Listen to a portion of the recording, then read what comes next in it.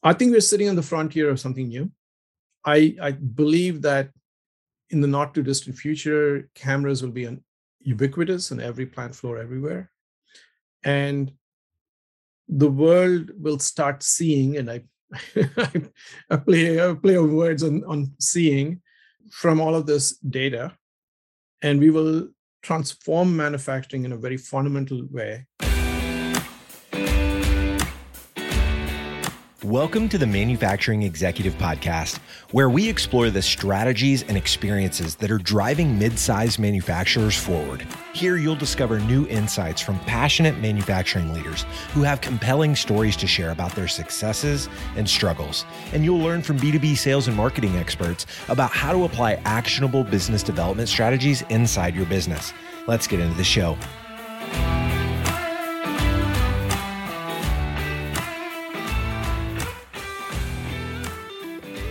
Welcome to another episode of the Manufacturing Executive Podcast. I'm Joe Sullivan, your host and a co-founder of the industrial marketing agency Gorilla 76. A few weeks ago, my 7-year-old daughter Grace came home from school telling me about how her first grade teacher had brought in something called a typewriter that day. Grace went on to explain what it was and how it worked and how long ago people used to use these things instead of computers. While I entertained Grace, I also thought to my 39-year-old self, I'm kind of spoiled. I just missed that era, and I can't really imagine typing without the ability to correct my mistakes that happen just about every other word. And even those little red and green squiggly lines that point out my spelling mistakes and grammatical errors are pretty darn helpful at empowering me to produce a better end product. Well, my guest today is going to talk about this same idea, but in the setting of a manufacturing production environment.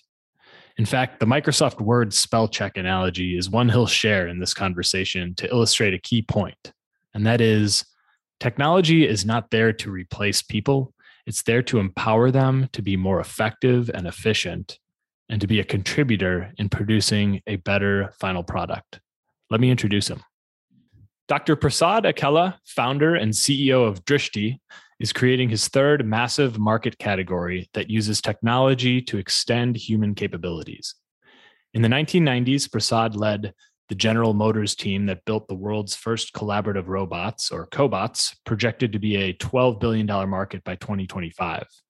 In the early 2000s, as co-founder of the social networking pioneer Spoke, he envisioned and helped build the first massive social graph, a category now worth trillions. Today at Drishti, he's working to combine the cognition of AI with the flexibility of humans in factories in the form of AI-powered production. Prasad, welcome to the show. Thank you, Joe, for having me. I'm looking forward to a fun conversation here. I am as well. We had a great sort of pre-call a few weeks back, and I'm really excited about what you guys are doing, and I'm happy to get you on the show here to share your insights and even some of your product with our listeners here, because I think you're a disruptor here and doing some really interesting stuff. So Prasad, I can't overlook the fact that you were involved in the development of some of the first cobots with GM earlier in your career. I'd love for you to tell us more about your experience there and how it plays into the conversation that we're about to have today. Yeah, I think the story starts back as an undergrad at the Indian Institute of Technology. When I decided to work in robotics, I liked this interplay between hardware and software and changing behaviors, if you will. And that continued through my PhD at Stanford, where I was designing robotic hands. But what happened at GM was that my world turned completely upside down. OSHA wanted to find GM because people were messing up their backs on the production floor. And GM hired me to come in and try and solve the problem. And it's one of those accidents in one's professional career that truly sets direction. And I really appreciate that. And so the first thing I learned was management. I had a phenomenal management chain, Jim Wells, Steve Holland, Jamie Sue, Gary Cowger, who ran all of GM manufacturing eventually. And they taught me what good management was. I had some phenomenal colleagues from Northwestern and Berkeley that we worked together on. But from a production perspective, from looking at what's happening today at Drishti, what I realized that there were thousands of people on the plant floor, and robotics wasn't anywhere close to replacing them. And so all of us were coming at this mindset, the robotics community, which was the ultimate goal is to chase productivity and quality. And the only way, maybe some thought the primary way, was to automate everything and replace people. And what GM taught me was, no, that's just not the only way. In fact, there's a potentially more powerful way, which is you take these 345 million around the world who are working on production floors and empower them.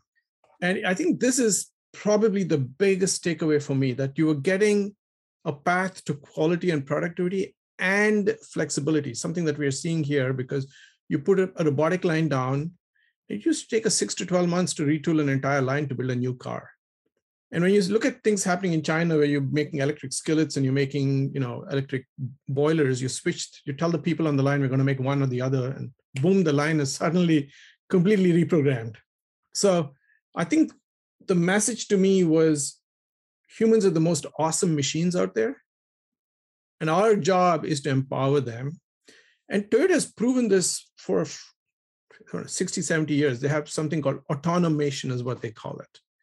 The idea is that your machine and man work together to do stuff that is much harder for each one to do. So I think that was probably the single biggest takeaway for me was, everyone from Leonardo da Vinci has known that humans are capable. That just came into my head, and that's been the story of my life ever since. So when we started with cobots, we really started empowering them in the physical way, just making physical jobs easier to do. And then I took a bit of a detour. I went off to build a software company looking at business social networks. Essentially, how do you take data, put it in a graph, and make it searchable so I can discover a path to Joe Sullivan? I want to be on Joe's talk show. And who can take me to Joe, that Joe will take the meeting with me? And today, LinkedIn is the prime example of that. But really, at Spoke, we created that. Reid Hoffman saw that 6 months after us and beat us at our own game. But well, that's a sad story. We transformed that in the white collar world. So when it came to Drishti, the question that I was asking myself at one level was, how do I take these concepts from the white collar world? How do I take them into the plant floor? And that was really what, for me, General Motors did. It changed my worldview. Yeah, I love that. I think it's such a smart way of looking at things, that it doesn't have to be so dramatic. It doesn't have to be humans or robots, right? Or no technology, or all the way in with some technology. You made a great analogy, actually, I think in our previous conversation, when you referenced the way that a spell check function in Microsoft Word empowers the human to be more effective, right? Like how's that apply in this manufacturing environment? Yeah, let me just continue that example. So you got a spell checker, a grammar checker, right? Mm-hmm. You and I write a lot.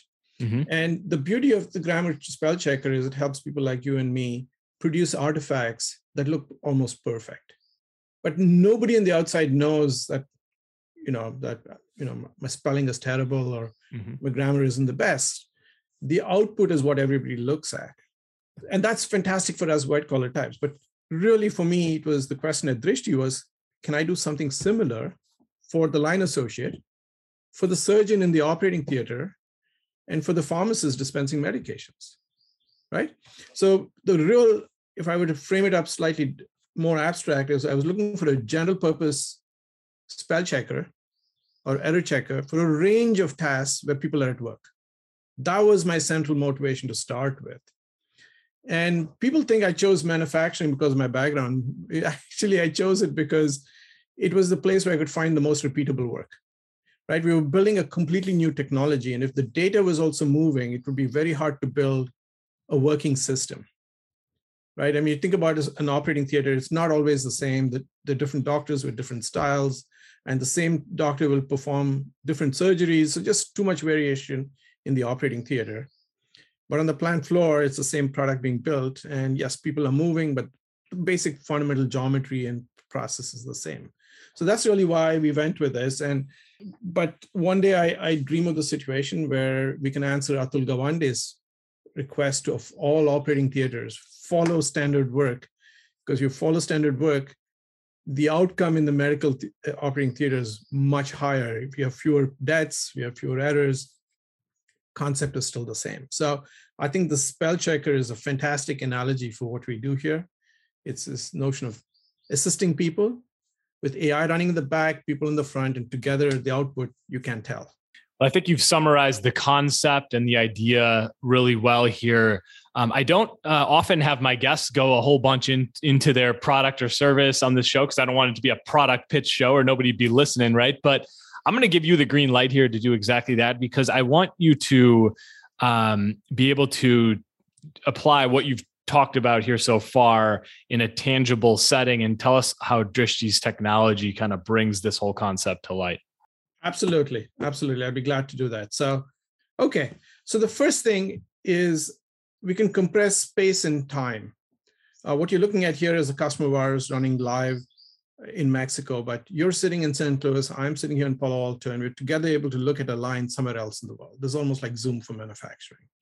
And if you think about in times of COVID, people couldn't travel, yet you want that data flowing, you want that insight flowing to your people. And so this sort of is a very basic capability that video gives us because video is very, very powerful. In fact, I make the case that, there's the adage that says a picture is worth 1,000 words. I say a video is worth 1,000,000 because of the information content sitting in video. The second reason is independent of what your background is, you and I can visually tell what's going on. No paper written, no pictures, no interpretation required, no language translations, because video is a universal language. So this is bringing the world to you. Now, a second case that we often run into is you have a customer calling in and saying, I received a unit and it's defective. And we had the example of Samsung blowing up billions of dollars because they couldn't figure out why phones were blowing up. So let's just assume it was your phone with the serial number that you're reporting in. What we can do in our system is essentially YouTube-like bring back the video birth certificate of your phone being built on the production line. So you can see all the stations here. Prasad, let me stop you for a second. I want to explain to those who are only listening right now sort of what Prasad has up on screen here. We're essentially looking at, he just put in a serial number for, say, a specific phone, right? And now what we have here is, if you can picture, what it would look like if you were on YouTube and you've got a big video up in the middle and you've got some small videos on the side.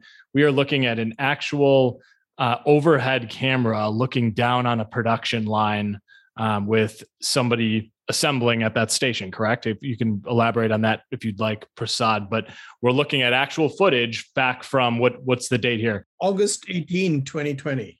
Okay, great. So everything when this production line's running is essentially captured on video, time stamped. You can go back even with a serial number and see what's going on. So feel free to elaborate if you'd like, but I want to make sure that anybody who's listening only understands sort of what we're looking at.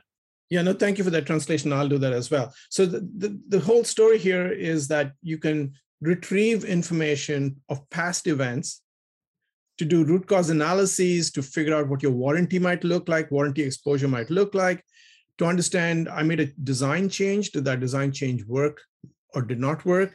And to be able to pass this information around the entire company so teams can collaborate on visual information. So the whole idea is we are streaming this video from every station on the floor. We're analyzing it using our own proprietary and next generation of computer vision models. We're creating video analytics that are searchable, that are creating a new data set that you can use to design, to tune, and to optimize your production system on the floor. That's fundamentally what we're doing. So if I take you as an example, there's another company here where you can actually look into their lines and you can see this live. Again, you're seeing them produce whatever that they're producing on the plant floor, but all of this you're watching as it is running live, and you can actually see people moving around. So you can see multiple stations. So you really have even this, almost is like you're sitting in the rafters looking down, watching this whole process flow.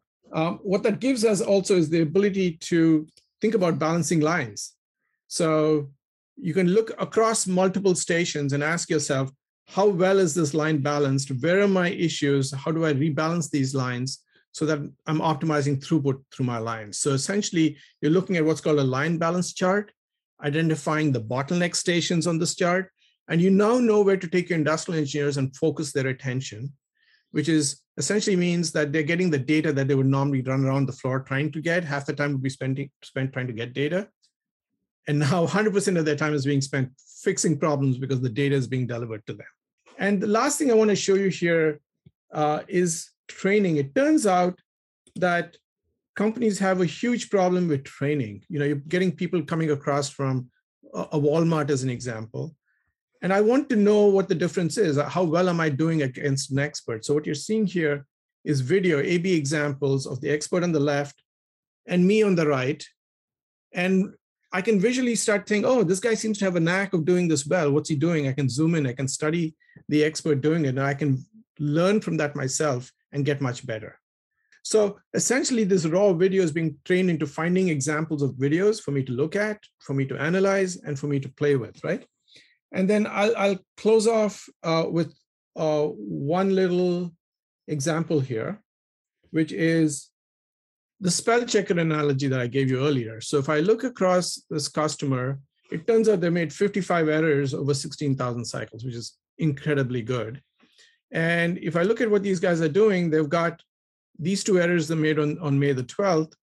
And I can actually look at this and say, what went wrong? So you can actually see our ability to deconstruct the visual image on the right-hand side, the steps that the operator is going through, right? This is the core of our technology. We call this action recognition.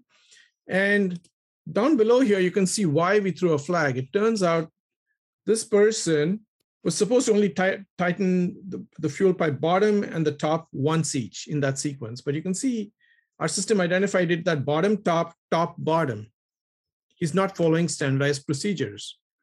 And when you don't, you can introduce errors. You could overtalk that particular pipe, and who knows what happens in the field. And there's absolutely no human being in all of this. This is automatically detected by the AI system for the operator, for the company, everybody to work off of, right? So this is literally, there's a little iPad hanging there that tells them, hey, you went through the sequence wrong. It sends a trigger downstream to the QA team so they can do a double check on this engine before it leaves to the customer. That's really amazing. I imagine it becomes really powerful when you start to see patterns in the errors too, and you can say, wow, by correcting this one common error, we can scale our quality control too, right? Oh, absolutely. And I think that is the power of what we built, because essentially by looking across an entire system, we are solving the problem at a system level. Mm-hmm. Most every other computer vision system out there in the world looks at single stations. And we all know in manufacturing that the symptom may show up in one place, but the problem really is elsewhere. So by thinking of video cameras as core infrastructure in the plant, thinking of video data as the next generation, Google figured out what to do with text, Apple and Siri figured out how to mine audio. I think what Drishti has done is figured out how to mine video. And that is the core central story of Drishti, is taking us to the next level of sensing, of figuring out what scenes and going from there. Yeah, I love that. You told me quite a few stories when we first talked about this, but one that stood out to me was you talked about a production line worker who was fitting hoses to nozzles at a way faster rate than anybody else. And I think the company looked at it and said, well, how is this particular guy so darn productive? And well, they pull up a video and the answer was pretty clear, right? You want to tell that story? Yeah, I do. The story is fairly simple. It is the story of data pointing out a particular rotation, a set of rotations where that station was meeting cycle time, in fact, beating cycle time quite dramatically. And every other rotation was having trouble trying to make cycle time. And so an investigation discovered that a particular operator on the floor was on those rotations that always made cycle time. And so digging in further into the video, they realized that this gentleman would show up with a cup of water, and it turns out to be soap water. And so what he was doing was he was dipping the hose in the soap water and then getting it over the nozzle. And it was a breeze for this guy. And there was excitement because now you suddenly realize there's creativity on the plant floor, right? In fact, we call him the brilliant outlier. And most of us think of people on the floor as fundamentally interchangeable. That's the thing that Henry Ford tried to drill into our heads by making the parts completely replaceable, interchangeable, then people could also become interchangeable. But it turns out humans are very different. And we're not quite interchangeable. And you got these people who are very bright, who sort of think differently. And so what happened was they realized here's the right way to do it. They made that a standard process across the line and across all of the company. And it actually got the HR team thinking differently. It said, how do we differentiate these kinds of people on the floor? How do we give them promotion paths? How do we put them on the hardest problems that we run into? Because this creative character will solve your problem for you. So it essentially started getting a rethink of people on the floor from multiple perspectives. And that was the exciting part, that what appears to be oversight of the human being is actually an opportunity to highlight capabilities, to grow people, and to change how we build stuff on the floor. Yeah, I love that. Well, let's stay on this people topic for a moment here. You know, we are living in a time where employee turnover is at an all-time high. Finding frontline labor has become pretty much the number one challenge for almost every manufacturer I talk to. Mm-hmm. Can you talk about how technology like Drishti's can help manufacturing organizations? You got into this a little bit with the example of training, right? But talk about how this can empower manufacturing organizations to help their people be as successful as possible, and to, help them sort of emulate the true pros who are working on those same lines. Yeah. It's funny, there isn't a single phone call with a prospect or a customer where they tell me, their annual labor turnover is between 10 and 30%. And I remember talking to a few Chinese prospects, and they're telling me 50% 1 week, and Golden Week weekend, half the company does not show up on the following week, Monday. And then they also tell me there's almost always a 10% absenteeism on a daily basis. Mm. So that's a pretty tough variation to deal with, because you want to build product that is absolutely invariable, right? So that's the hard problem that they're all dealing with. So it turns out training is the most fundamental element that helps them deliver. And like I was giving you the example of golf, I mean, Tiger Woods, Prasad, no comparison. I'm supposed to look down to hit the ball, but of course I'm drifting off and looking into the distance. And a video recording highlights what I'm doing wrong. Even though the instructors told me look down, I'm instinctively looking forward. And when I see myself doing that 2 or 3 times, I realize, okay, this is what I really need to do. My ability to hit the ball in the right direction, the right range, fundamentally changes. I've tried this out myself, and I can vouch for that, right? So I think it is this core idea of taking somebody who walked across the street from Walmart because he's being paid $1 more per hour, not quite the most dexterous person, not a natural mechanic, and having to first start by teaching them the fundamentals of manufacturing, the fundamentals of assembly, getting them to understand the importance of following sort of the right sequence and getting quality right, and then putting them on the floor. So there's 2 parts to the training problem. One is before you get on the floor, and the second is on-the-job feedback, right? This is like on the job as I'm typing. It's one thing to learn how to write in school, the grammar and all of that, another thing to write an article and have a spell checker running behind you. And I think that is really the huge opportunity sitting in front of us, which is a priori training and on-the-job training, and the use of video and AI to enable that. And the results are very stunning. Manufacturers typically take 6 weeks or so to train a new employee. So look at the cost of that. You're losing a third of your workforce. You're taking 6 weeks out of 54 weeks, 10% of roughly the time to train them, and then you're going to lose them again. So what our customers have found is they can cut that 6 week in half. So in 3 weeks, you can have somebody up and running because the video is a faster feedback loop. But what's more interesting is even as you cut the time in half, you can reduce the defect rate in half.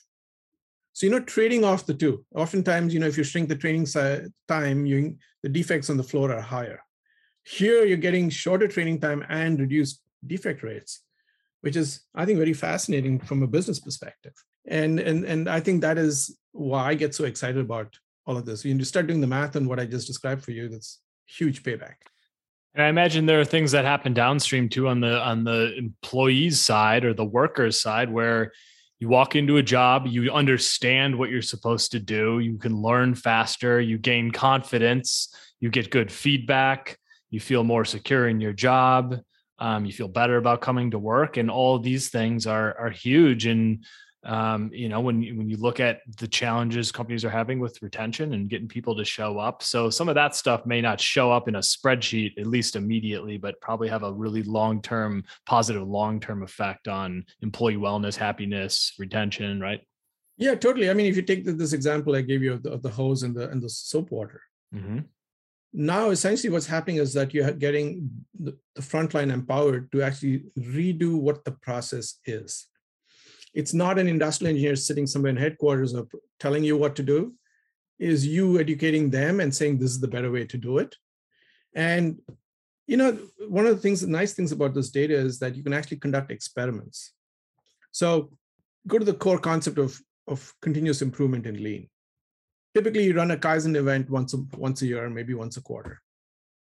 But what we're really saying with this digital measurement technique is that you can run it every shift, right?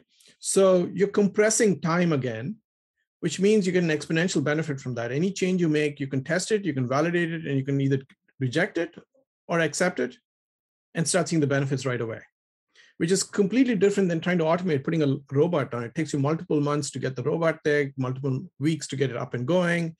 Here, you can conduct experiments all the time because of human ingenuity and our ability to measure, which I think just gives the company returns almost right away.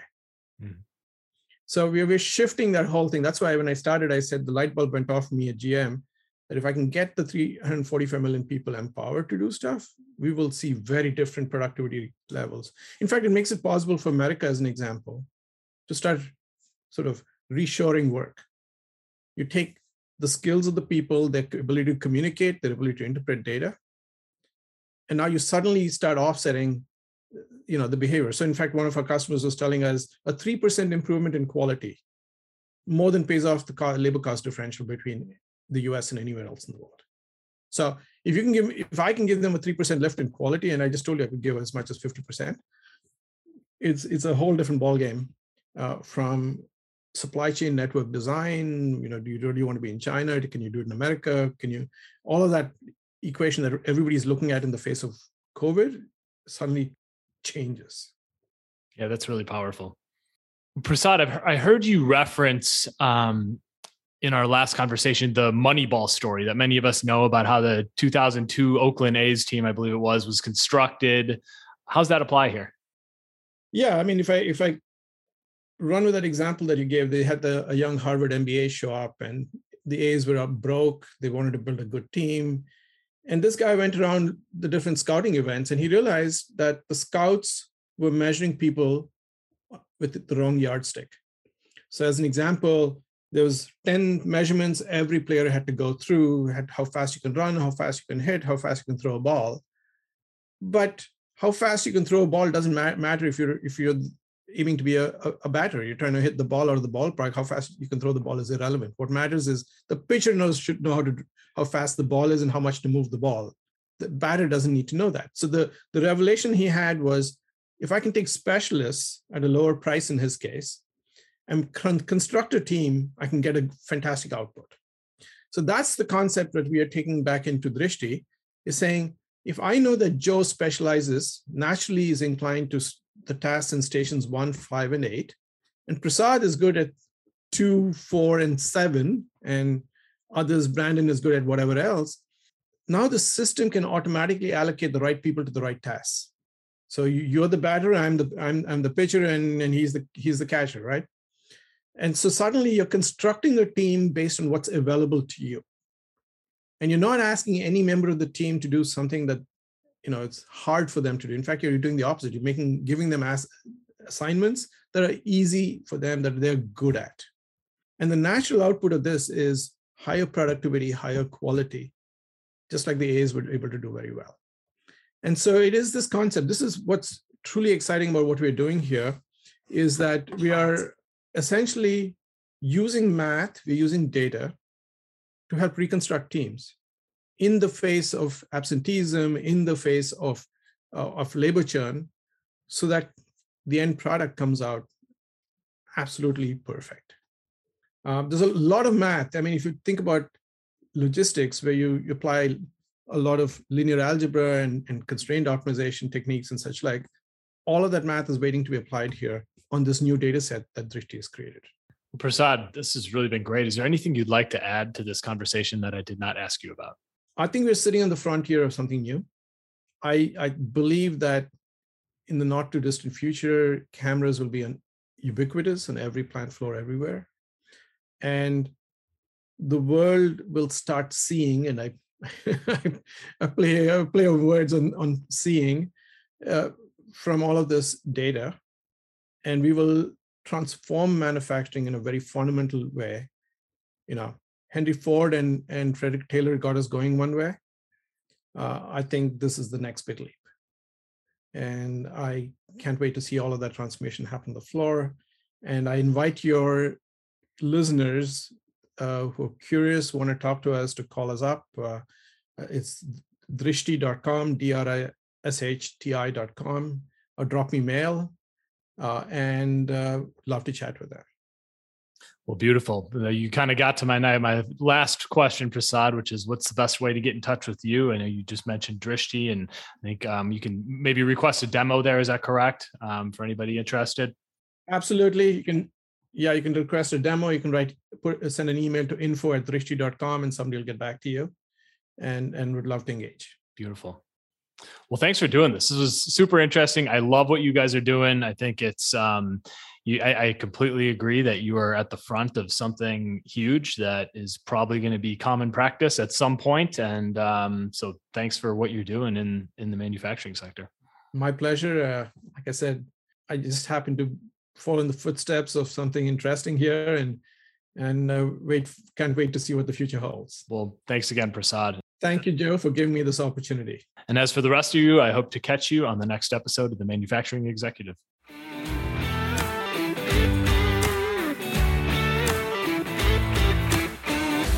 You've been listening to the Manufacturing Executive Podcast. To ensure that you never miss an episode, subscribe to the show in your favorite podcast player. If you'd like to learn more about industrial marketing and sales strategy, you'll find an ever-expanding collection of articles, videos, guides, and tools specifically for B2B manufacturers at gorilla76.com/learn. Thank you so much for listening. Until next time.